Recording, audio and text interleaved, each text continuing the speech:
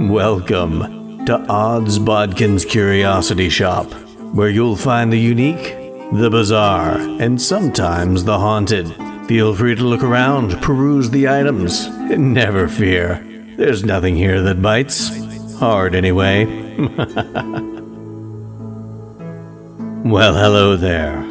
Delighted to have you return once again to Odds Bodkin's Curiosity Shop, and it is the Halloween season. We're well into October, and that is the time to be scared. And for me and my money, there is no better way to really set the mood than with a tune. Of course, you can check out the musical selection here at Odds Bodkin's Curiosity Shop. I'm your shopkeeper, Chris Baker, and if you peruse the records, the albums, the reels that we have, you can almost hear the siren song of rockin' sounds that haunt and frighten and dismay and bring fear to the heart. So let's do it. Let's pull out the phonograph. Take a listen to music to haunt your Halloween. Now, I've been in radio for going on close to 30 years now.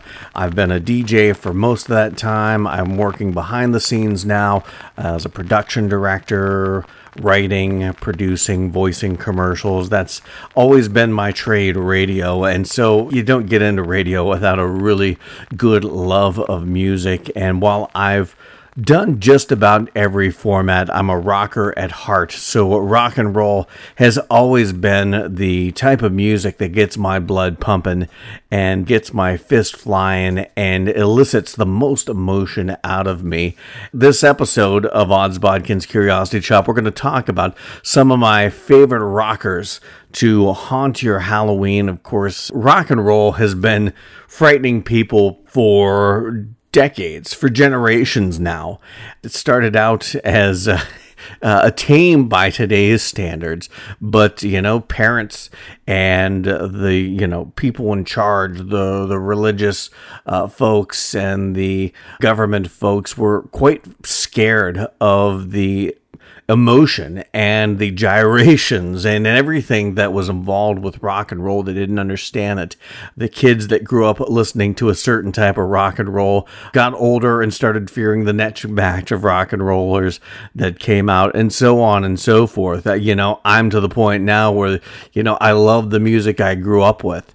And while I still love some of the newer music out there, the newer rock and roll, there's always that thought in my mind that, this stuff isn't as good as it used to be. So rock and roll just inherently elicits a fear in us all. But it's when rock and roll is done right that it's almost like a horror movie for your ears. And that's kind of what we're going to talk about today. Some of those rock and roll tunes that just create a sense of dread, a sense of fear. Stuff that kind of lends itself towards Halloween and towards that horror show of the mind. Now, it's a gray area as to what can be played on a podcast. Working in radio, I'm no stranger to the fact that ASCAP, CSAC, BMI, all of those all want their cut. And I know a lot of podcasters will say, well, you can play 10 seconds or you can play 15 seconds, you won't get in trouble. Well, that's in fair use and all of that. Well, that's all good and well, but none of that will hold up in court. So I don't want this podcast being blanked out anywhere. I don't want anyone saying I've got to take it down. So we're not going to play any of these songs that I'm talking about, but I will have in the description, I'll have links to YouTube videos that you can check out, or you can, I'll give you the names and the albums and the songs and the artists that, you can check it out yourself. But we are going to talk about some of my favorite songs, my top 10. I didn't want to do a top 10 list. I'm not a fan of top 10 lists. I hate ranking things, but for ease of differentiating what I find is the songs that I enjoy the most this time of year, we are going to do this top 10 style just because, there are a couple songs that they are my ultimate Halloween, October favorites, the kind of songs that get me in the mood for being scared. Although, there's some of these that could be flip-flopped in order. it's not a real hard and fast order that we're going to be talking about, but just a general order in which these come in at. And coming in at number 10 on my favorite songs to rock my Halloween, Ozzy Osbourne's Mr. Crowley. Of course, Ozzy Osbourne's first solo album after leaving Black Sabbath was The Blizzard of Oz, and he really wanted to keep that Black Sabbath feel. Black Sabbath, they wrote a lot of songs that dealt with the occult, dealt with darker imagery. I can't remember if it was Tony Iommi was quoted once saying it's essentially a horror movie only on a record. And that's, I think, what Ozzy Osbourne really wanted to continue when he started his solo career.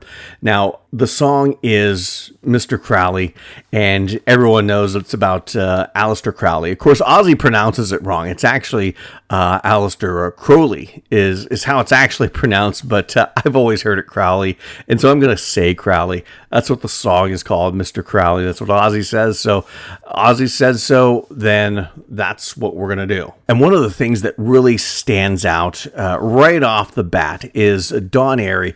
I don't think he was given a writing credit on this song, but Don Airey, keyboardist, did this amazing keyboard open to this. It almost sounds organy. It's very creepy. It almost like that kind of organ music, Phantom of the Opera style, kind of the stuff you hear when you're going into a haunted house.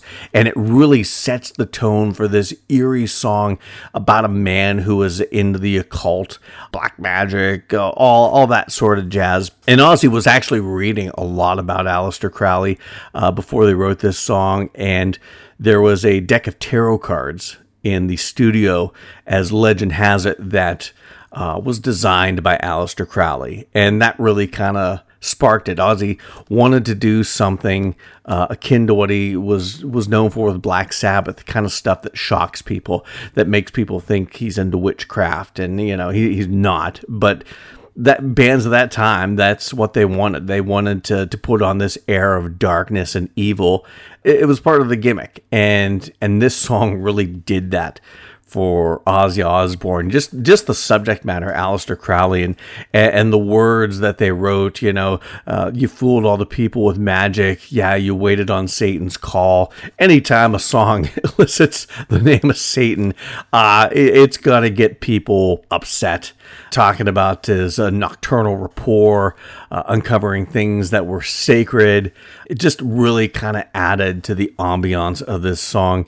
And there's a line in here that stuck out to me. I never understood it, but I did a little more research into it. There's a line there, I believe it's in the second verse, conceived in the eye of a secret, and they scattered the afterbirth. There's this rumor, a myth really, that Aleister Crowley was born with a birthmark of a swastika on his, I believe, his leg or somewhere on him, and people were freaked out by it and scattered the afterbirth, because swastikas, in our terms today, the swastika definitely is a symbol of evil.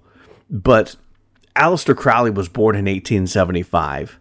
Up until the 1930s, the swastika was both pointing clockwise and counterclockwise, was a religious symbol in like Hinduism and Buddhism and things of that nature. I believe the clockwise facing swastika, kind the Nazis used, was the symbol for day, and then the counterclockwise facing swastika was the symbol for night, kind of a yin and yang thing. And for the longest time, it was a symbol of good luck. My dad owned an antique shop a long time ago, and I remember him getting this medallion, and it had a swastika on it, and it talked about good luck, and it was printed by some organization or whatever, but it was from like the 1920s, something like that. So the swastika was really not a bad symbol until the Nazis came along and adopted it for their political party in the 1930s, and then all hell broke loose with World War II, and the swastika was forever a symbol of evil and hatred and all the horrible things that the Nazis did. The swastika became a symbol for that. So it doesn't make sense that anyone would be freaked out by the swastika in 1875 when Aleister Crowley was born. So that is a myth. That's not true. Whether they did actually scatter the afterbirth after Aleister Crowley was born, who knows? But back to the song. The song is so amazing, but not just because of the creepy imagery and cult-like imagery and symbolism that the song elicits, the haunting sound of the keyboards, but Randy Rhoads' guitar work in this is just some of his finest, because you've got this with Aleister Crowley as the subject matter and all this dark imagery and this occult-like imagery, and you've got this beautiful guitar work from Randy Rhoads.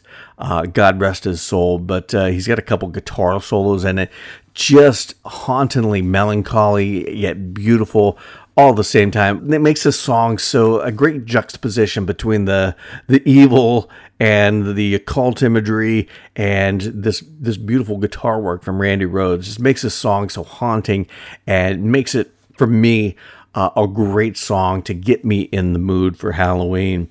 Now, coming in at number 9, probably one of the most underrated bands to come out of the early 90s was a band called Saigon Kick. They put together 2 albums in the early 90s with the original lineup, Matt Kramer at lead vocals, Jason Bieler on guitar, Tom DeFile on bass, and Phil Varone on drums.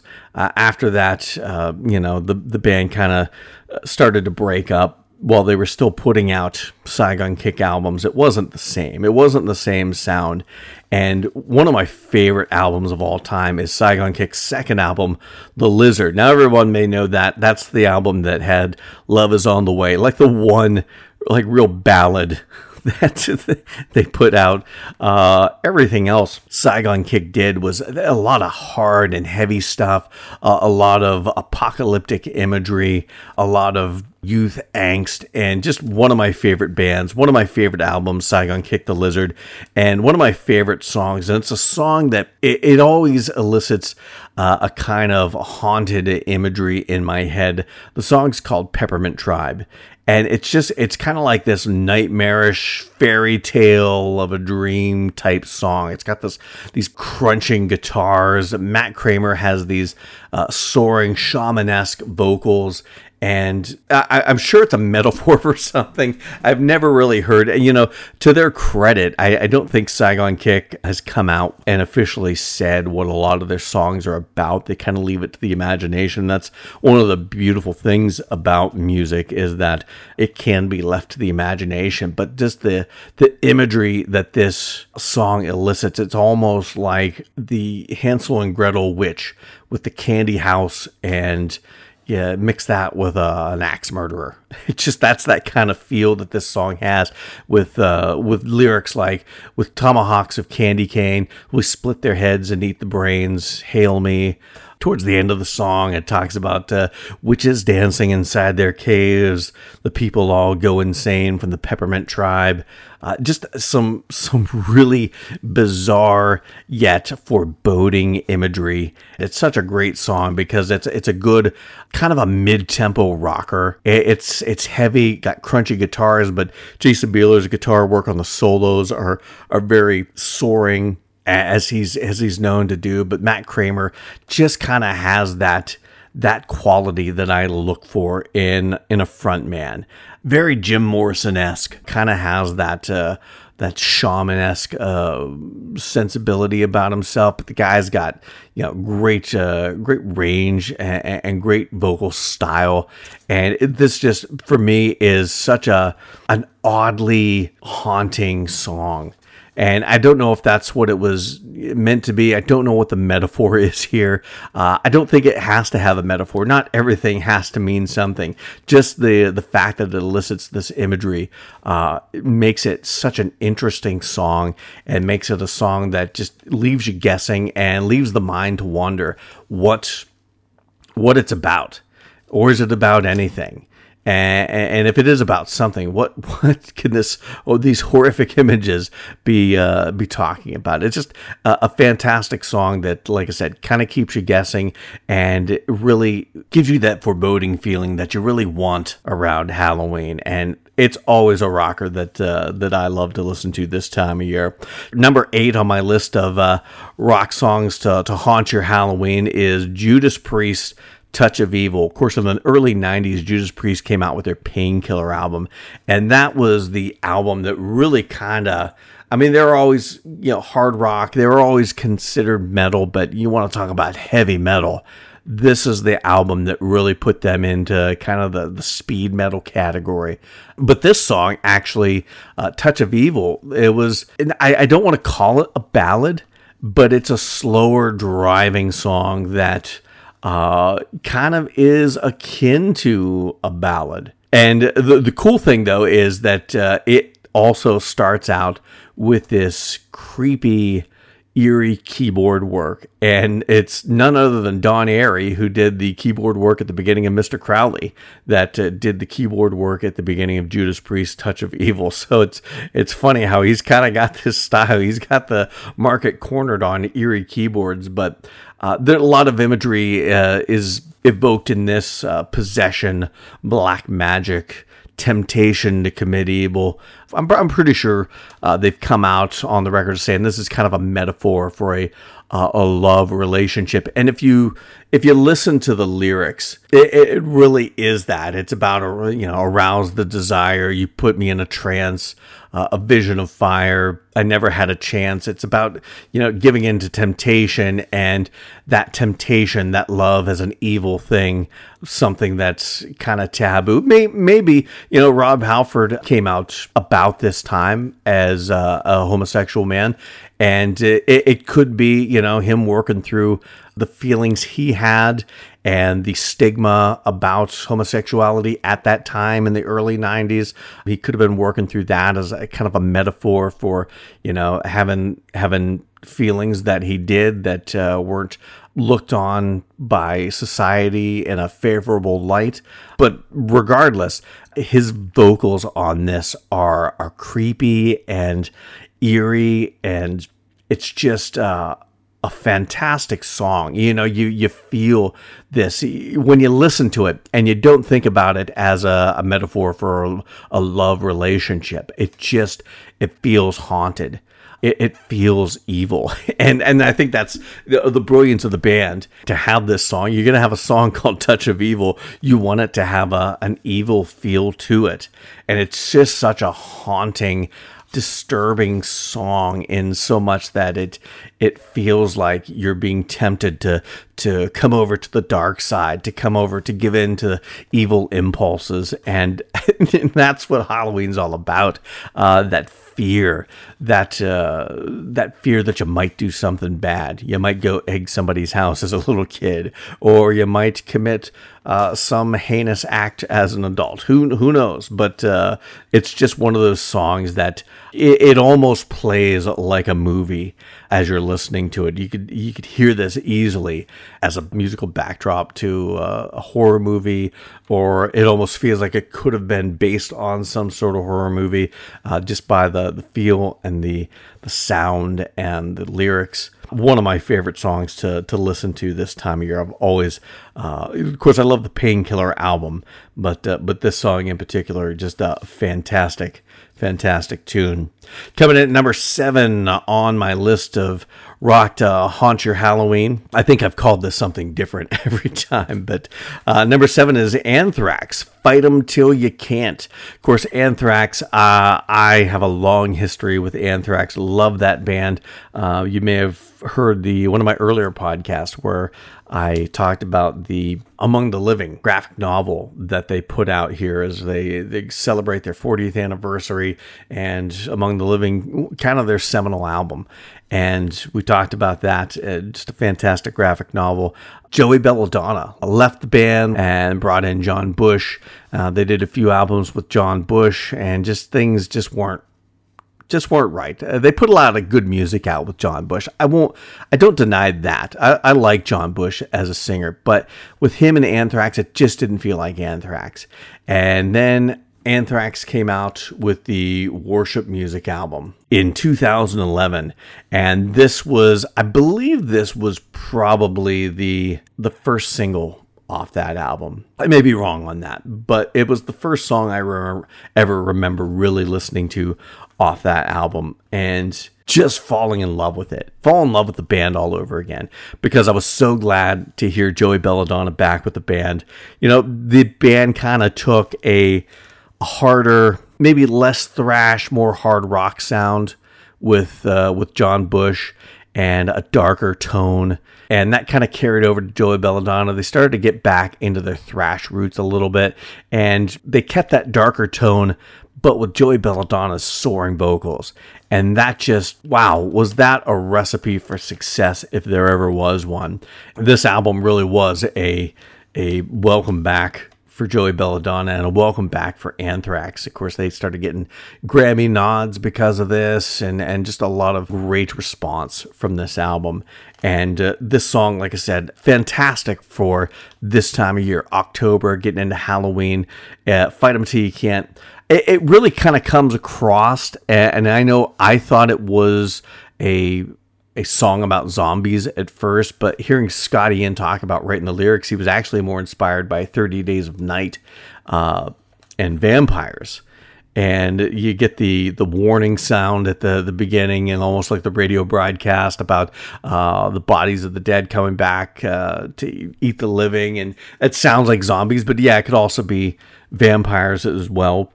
As we found out in the Will Smith I Am Legend, there's a thin line between what people consider zombies and what people consider vampires. But this song plays to Anthrax's thrash sensibilities, and it comes across as this like frantic fight to survive feel to it. And I love the line, in the end of everything, the dead will rise and sing. And it's just fantastic. You know, Scotty Ian doesn't get enough credit for the lyrics he writes, especially in the Belladonna eras of Anthrax. And he's such a good songwriter, for my money, especially when he's writing about things he likes. Stephen King, horror movies, comic books, stuff like that. He just comes up with some brilliant work, and this song is a perfect example of that. And then you got the lines like at the beginning where it says, when did this begin? This curse is old as sin. Reality is bleeding at the core. Brilliant savagery, decapitate and bleed. Out the spoiled seed until it's pure. That's such great horror imagery right there. You know, talking about curses and bleeding at the core and the brilliant savagery. It's just a fantastic way to paint a picture with a song. And then you get into that part where, you know, it's kind of almost a call and response. You've got the guys in the band, Scott and Frank, screaming the lines like the darkest devil nightmare, blacker than their evil souls. You got to fight them. And Joey Belladonna going with I'll End You. It's so crunchy and marchy, and it's just like I said, it kind of plays into this frantic nature of this, and it always kind of reminds me of just that frantic will to survive against insurmountable horrors, and makes this a perfect song for this time of year, for Halloween, for horror fans, and why it's on my top 10 list of my favorite songs to haunt by during Halloween. Coming in at number 6, another thrash band, Metallica. See, this is where these two, you could probably flip-flop these two songs because I love them both so much, but Metallica, All Nightmare Long. Of course, Metallica, no stranger to the Cthulhu mythos, Call of Cthulhu, one of their well-known songs, and this takes a page out of that. Now, the song is about the Hounds of Tindalos. It's used by H.P. Lovecraft and the Cthulhu mythos, but the Hounds were actually created by Frank Belknap in the Hounds of Tindalos. He's the one that came up with them. H.P. Lovecraft uses them in some of his work, and like I said, in the Cthulhu stuff. But this song is so great because it's got movements to it. It's a longer song. It's a driving chase of a song. You feel like you're being chased by these hounds in this song. But the song is great. I love the song. It's got such great imagery, great horror imagery. Like the chorus, because we hunt you down without mercy. We hunt you down all nightmare long. Feel us breathing upon your face. Feel us shift every move we trace. Hunt you down without mercy. Hunt you down all nightmare long. Just fantastic with the driving drums and guitar. It feels like a chasing. Much like Anthrax, Fight 'Em Till You Can't feels like a frantic fight to survive. This feels like a fight to run and outrun this horror that's chasing you down. But the beauty of this song, it's not even just the song that is perfect for this time of year. It's also the video that they did. And they did this video. The band never even shows up in it, but it feels like a Russian propaganda video, kind of a documentary feel. And it starts out talking about 1908, the meteor hitting Tunguska, Russia, and leveling acres upon acres of forest.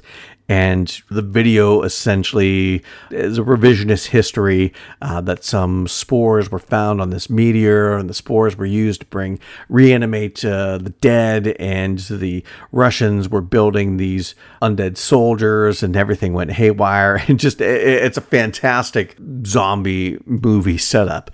I'm surprised nobody has done a movie based on this video. But really, this song, when Death Magnetic came out, and the first time I heard this song, it was seeing this video.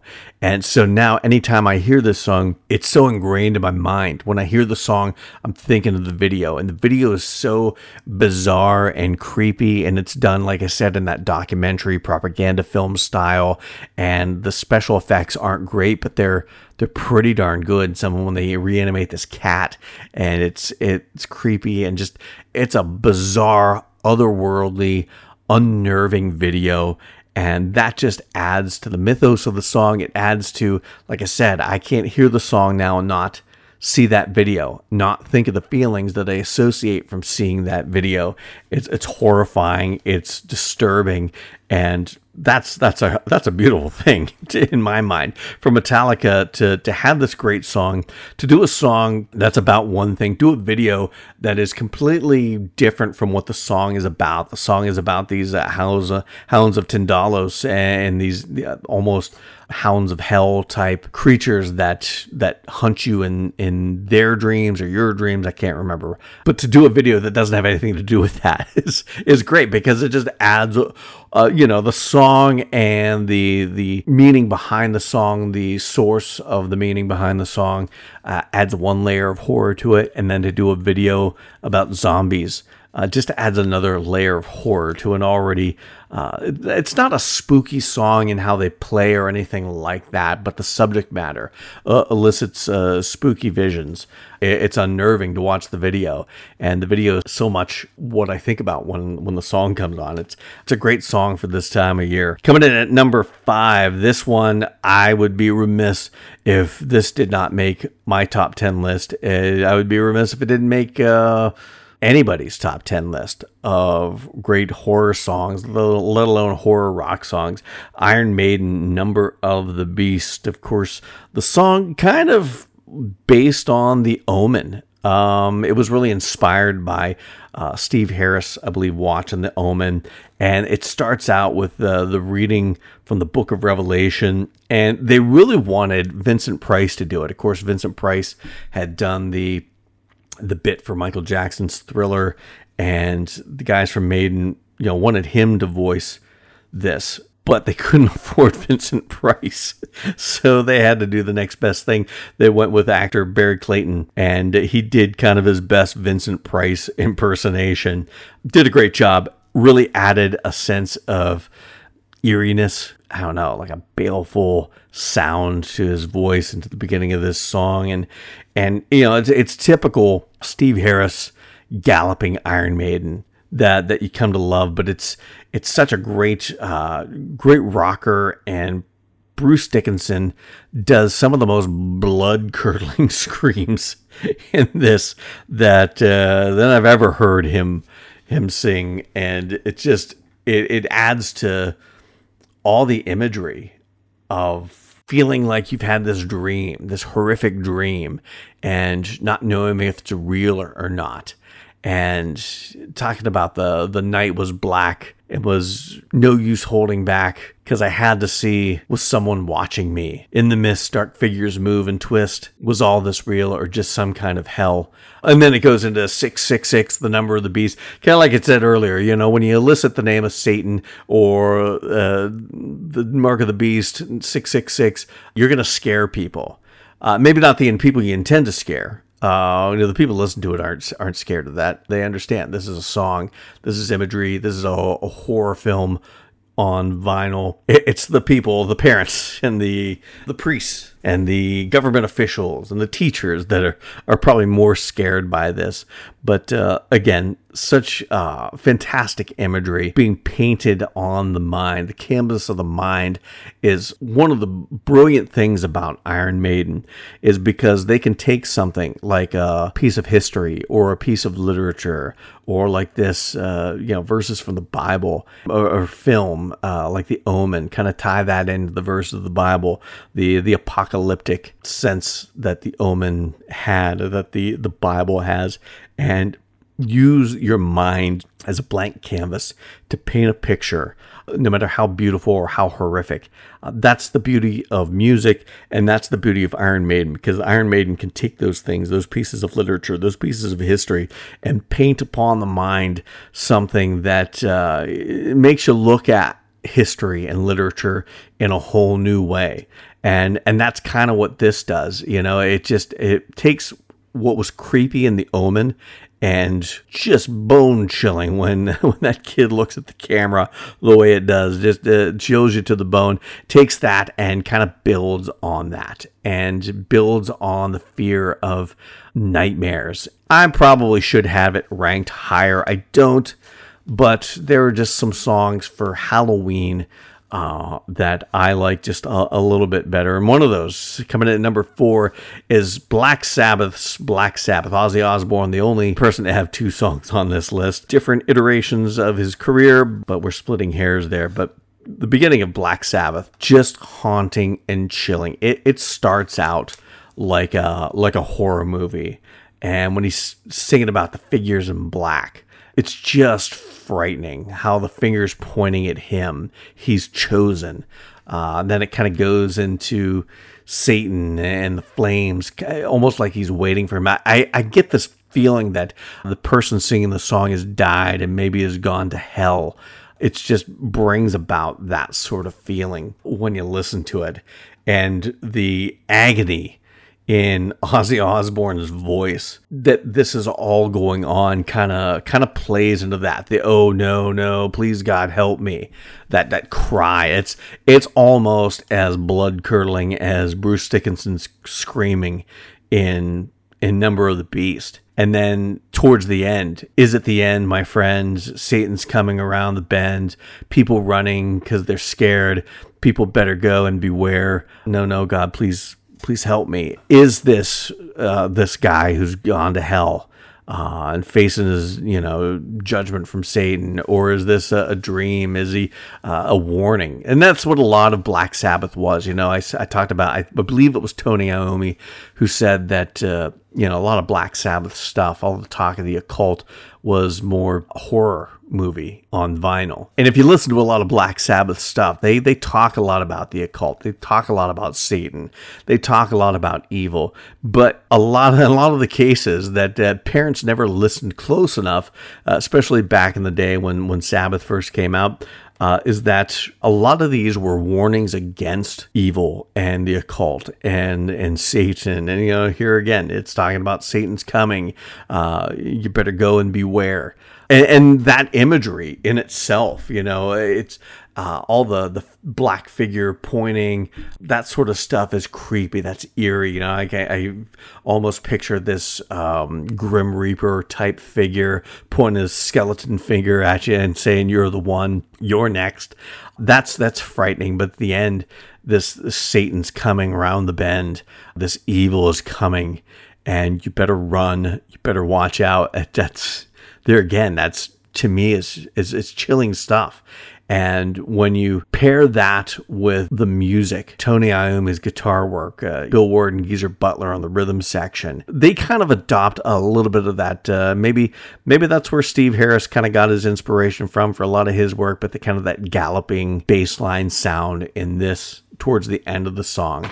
The beginning is so slow and plodding and haunting. To me, it's like the musical equivalent of being in a graveyard. I have no better way to explain that, but such a great and eerie song to play this time of year.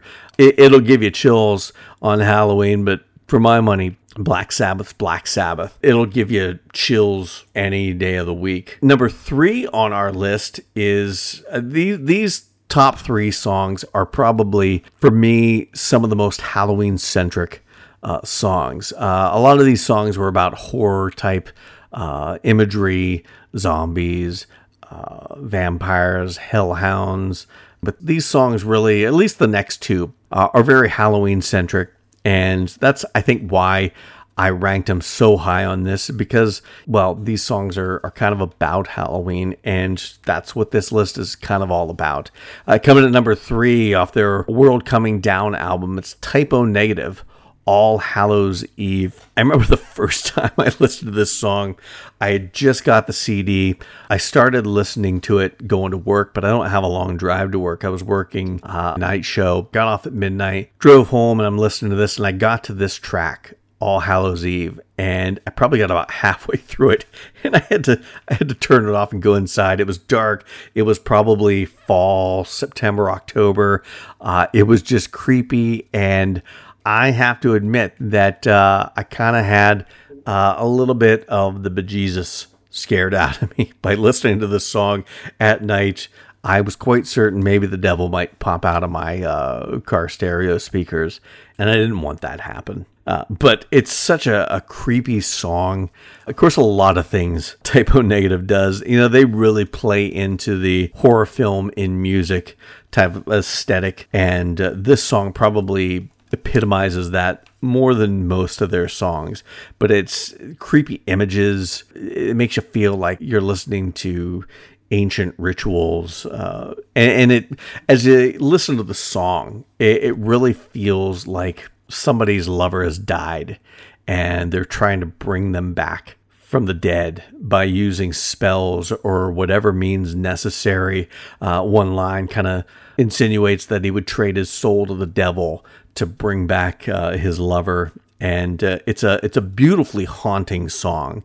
And all this is taking place on All Hallows Eve, talking about the fresh dug dirt. I'm assuming, or I'm picturing this, all going down in a cemetery on Halloween. The beginning of the song talks about fall fires burn beneath black twisted boughs, sacrifice to above, smoke swirling quickly towards misting clouds, offering of this blood. It just feels like an old ritual, an old incantation. And the next line, into the flames, and without shame, consumed with howls and screams, pumpkins grin in their despair on All Hallows Eve. Just, if that doesn't give you the creeps and the willies on Halloween or any time in October this time of year, nothing will. That's one of the things I loved about Type O Negative, or still do love. And Peter Steele, God rest his soul, such a great and unique voice for rock and roll.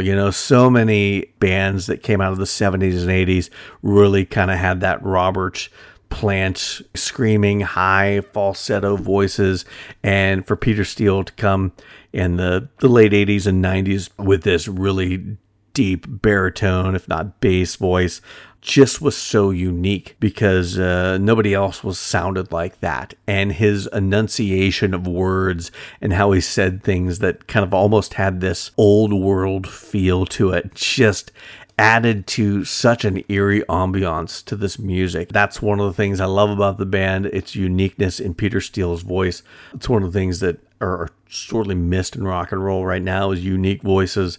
And one of the things that adds an air of unearthliness to it, to any song, but especially this song, All Hallows Eve. And when you're talking about songs for Halloween, this song is custom made for Halloween, and that's why it's number 3 on my list. Speaking of songs custom made for Halloween, the next song, the number 2 song, is the band Helloween. Halloween. Of course, you can't get more custom made for Halloween than naming your song Halloween. But off the album Keeper of the Seven Keys Part 1 back in 1987, this song is probably one of my favorites. It could be number 1 if I didn't love the band so much that comes in at number 1. But Helloween, it kind of, again, has that galloping romp of a song. It's got such a great Halloween iconography, and it really comes in different movements. Different verses kind of have different feels. This is quite a long song, and the first part of it kind of gives you that feel of trick or treat. The second verse, I didn't realize this till much later in life when I actually sat down and read the lyrics. But the second verse talks about the Great Pumpkin Charlie Brown special, talking about bad luck if you get a stone, like the good old Charlie Brown. You think Linus could be right. The kids will say it's just a stupid lie. Essentially, Linus looking for the Great Pumpkin to come out. It's just, it's silly, and it's kind of corny, but it fits for Halloween, and it fits this song, and it doesn't feel, like I said, as corny as it is and as hokey as it is to talk about Charlie Brown and Linus and the Great Pumpkin in a rock and roll heavy metal song. It works. It doesn't feel out of place. It really feels in the spirit of what Halloween's about. And of course, the lines, in the streets of Halloween, there's something going on. No way to escape the power unknown. In the streets of Halloween, the spirits will arise. Make your choice. It's hell or paradise. And that's it kind of gets into some darker imagery of Halloween. We had the trick or treat. We had, Charlie Brown and the Great Pumpkin. And now we kind of get into some of the darker themes of Halloween, talking about magic in the air, black as the night, full of fright. That sort of stuff just adds this creepiness to it. Darkness, where am I now? Is there anything out there? What has happened? Am I in heaven or hell? Just a lot of darker, more apocalyptic, doom-inducing message and subject matter. And then kind of as we get to the end of the song, it almost feels like it's singing about a battle of good and evil. And, will we be delivered and have peace of mind?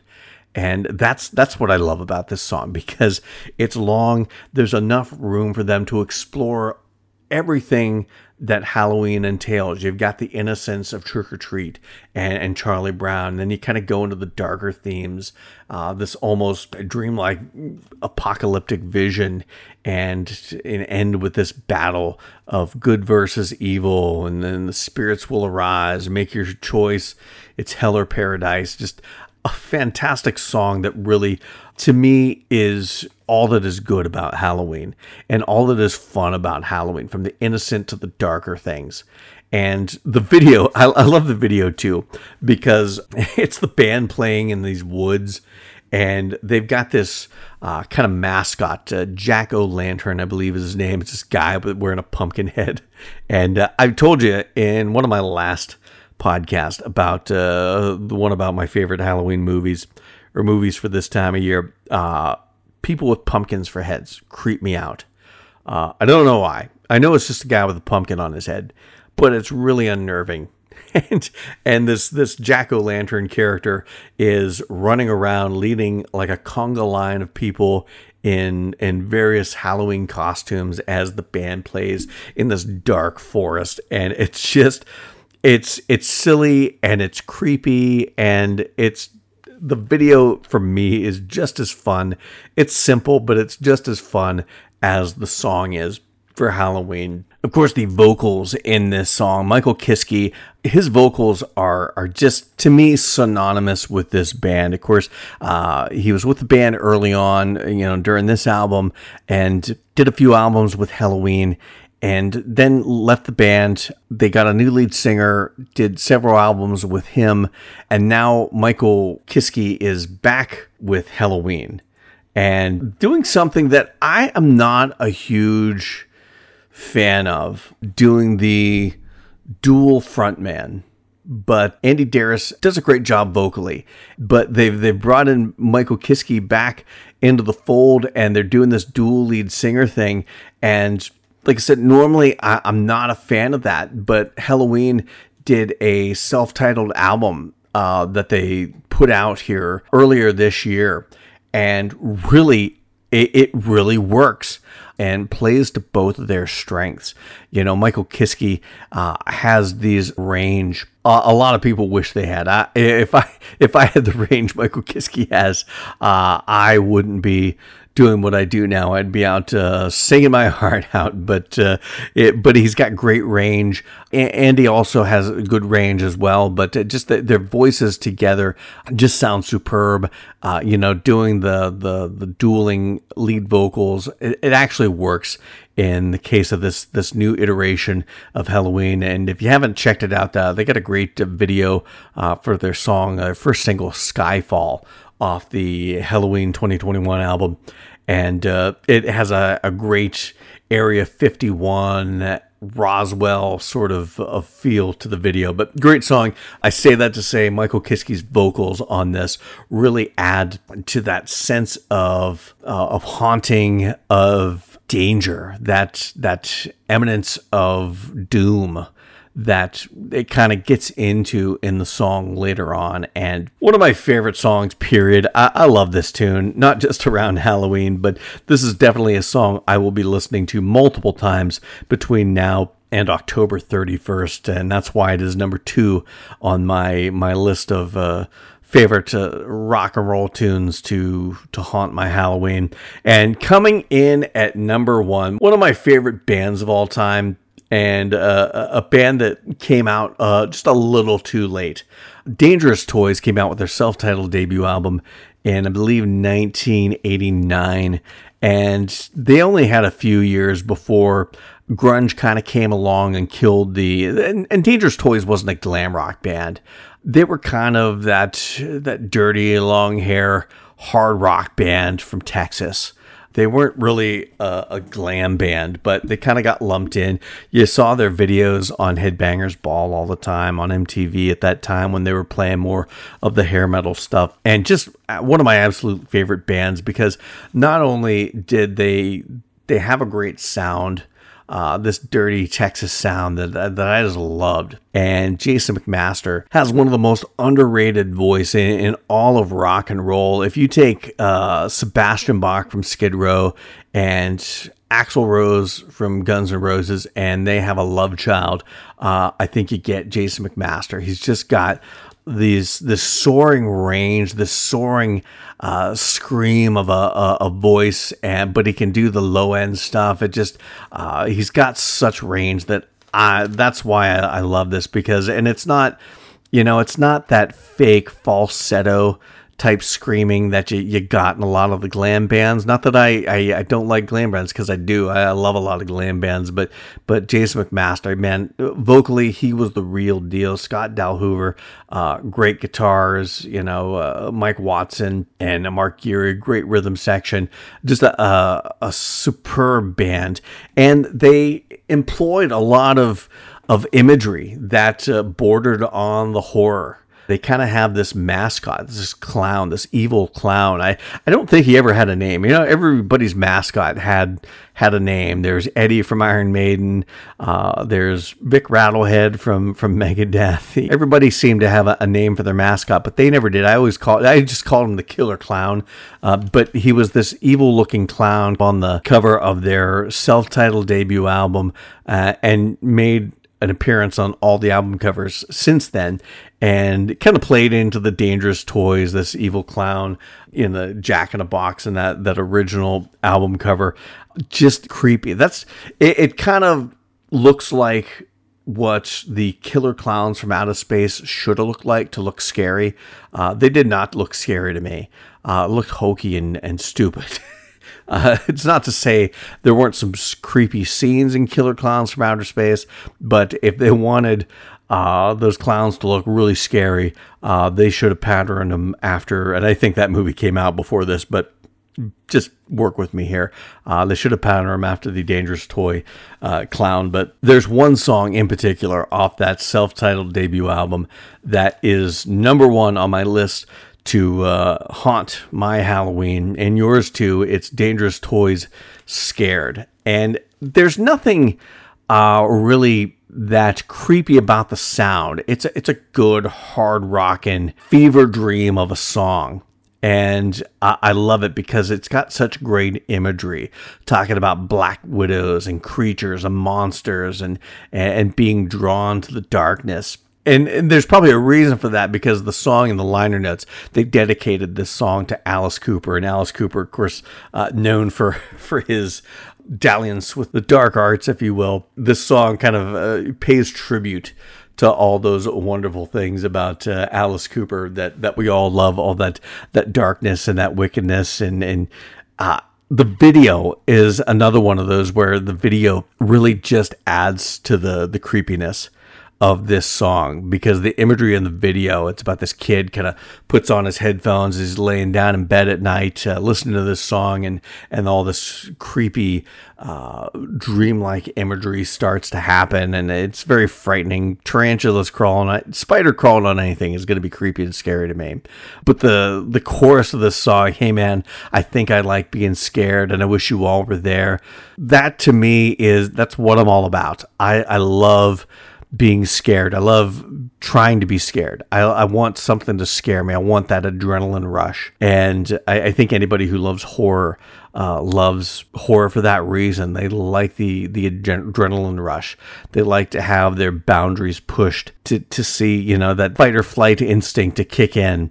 And that's what this song is all about. Being scared and liking it. Being scared and wanting it. Of course, he talks about who's the man in the white vest. I'm getting nervous, becoming a mess. Is he the doctor's man to take me away, or the same damn demon from yesterday? Waking up is virtually impossible. There's something in this story that won't let me out. I know I'm shaking and I'm feeling sick. I guess I'm going to need a vodka quick. Talking about this scary man that he's later on in the song. Why am I starting to like this? He hasn't hurt me yet, but it's different now, just a whim. Maybe I'm becoming his pet. It's talking about being scared, but starting to like it. And that is what horror this is about horror fans. This is rock and roll for horror fans. And that's why I love it so much. And this song, maybe it's not Halloween centric, maybe it's not about Halloween, but it's about being scared. And that's one of the fun things about Halloween. Everybody dresses up in creepy costumes, and everybody watches horror movies and stuff to get that feeling of fear, to be scared because you like it. And that is really what this song is all about. And the imagery in the video, the imagery of the song conjures up horrible dreamlike images, but it's such a fun song, and it's a good rocker. And this is a song that, again, I'll listen to it any day of the year that you've got. But for my money, hands down, this is the song that gets me in the mood for Halloween, because it's got horrific images of demons and monsters and creatures and creepy crawly things and things that go bump in the night. But that's the fun of it. That's what we love about horror. That's what we love about Halloween. It's scary imagery, but how can it not be fun, especially when you've got it in a great rock and roll song? And not the first time that these guys have done things in the world of horror. Of course, they had the song Demon Bell that was on the Shocker soundtrack. They've had some other stuff, this one song, Bones in the Gutter. It's kind of more of a true crime feel, but, these guys are no strangers to telling stories with songs and telling unsettling stories with songs. And that's what you have here with Dangerous Toys and Scared, and a perfect tribute to Alice Cooper, who this song was dedicated to, and a perfect way to celebrate Halloween, to celebrate being scared, to celebrate what we all love about this time of year, and what we love about the horror movies and books and things of that nature, and song that we love so much. So that is my number one song to haunt my Halloween, and hopefully it haunts yours as well. Like I said, I couldn't play any of the clips from this just because I didn't want to deal with the legal ramifications behind that, but I will have the links to all of these YouTube videos in the description. And also, if you want to check out, I have a Spotify playlist called Metalloween, and you'll find all of these and a whole lot more. If you like rock and roll, especially metal and hard rock that kind of leans towards the horror and the spooky, you're going to find all these songs and so much more. So check that out. I'll have a link to that playlist, that Spotify playlist, in the description as well. And you can find, I'll probably put some links on the Facebook page. Check that out, Odds Bodkins Curiosity Shop on Facebook, where you'll find all that's going on with our podcast. Always posting, videos sometimes, articles, memes, anything that has to do with horror, fantasy, and sci-fi. I'm looking forward to share with you right there on Facebook. So check that out. Follow us there, like our Facebook fan page, and of course leave a review. 5 stars would be awesome. I want to thank everyone for listening, and coming up we've got a couple of episodes for next week. Monday, you know what, it is almost the big day. Tomorrow, Halloween Kills hits the movie theaters, and I'm so excited. We're going to be talking about it on Monday's show. And then coming up next Thursday, we're going to talk about some scary stories for Halloween, some of my favorite short stories to read this time of year to put me in the Halloween mood. So be looking for that next week right here on Odds Bodkins Curiosity Shop. So until next time, thank you for visiting Odds Bodkins Curiosity Shop. We hope that you found something to your liking and visit the shop again soon. But even though you may come back, you never really get to leave Odds Bodkins Curiosity Shop.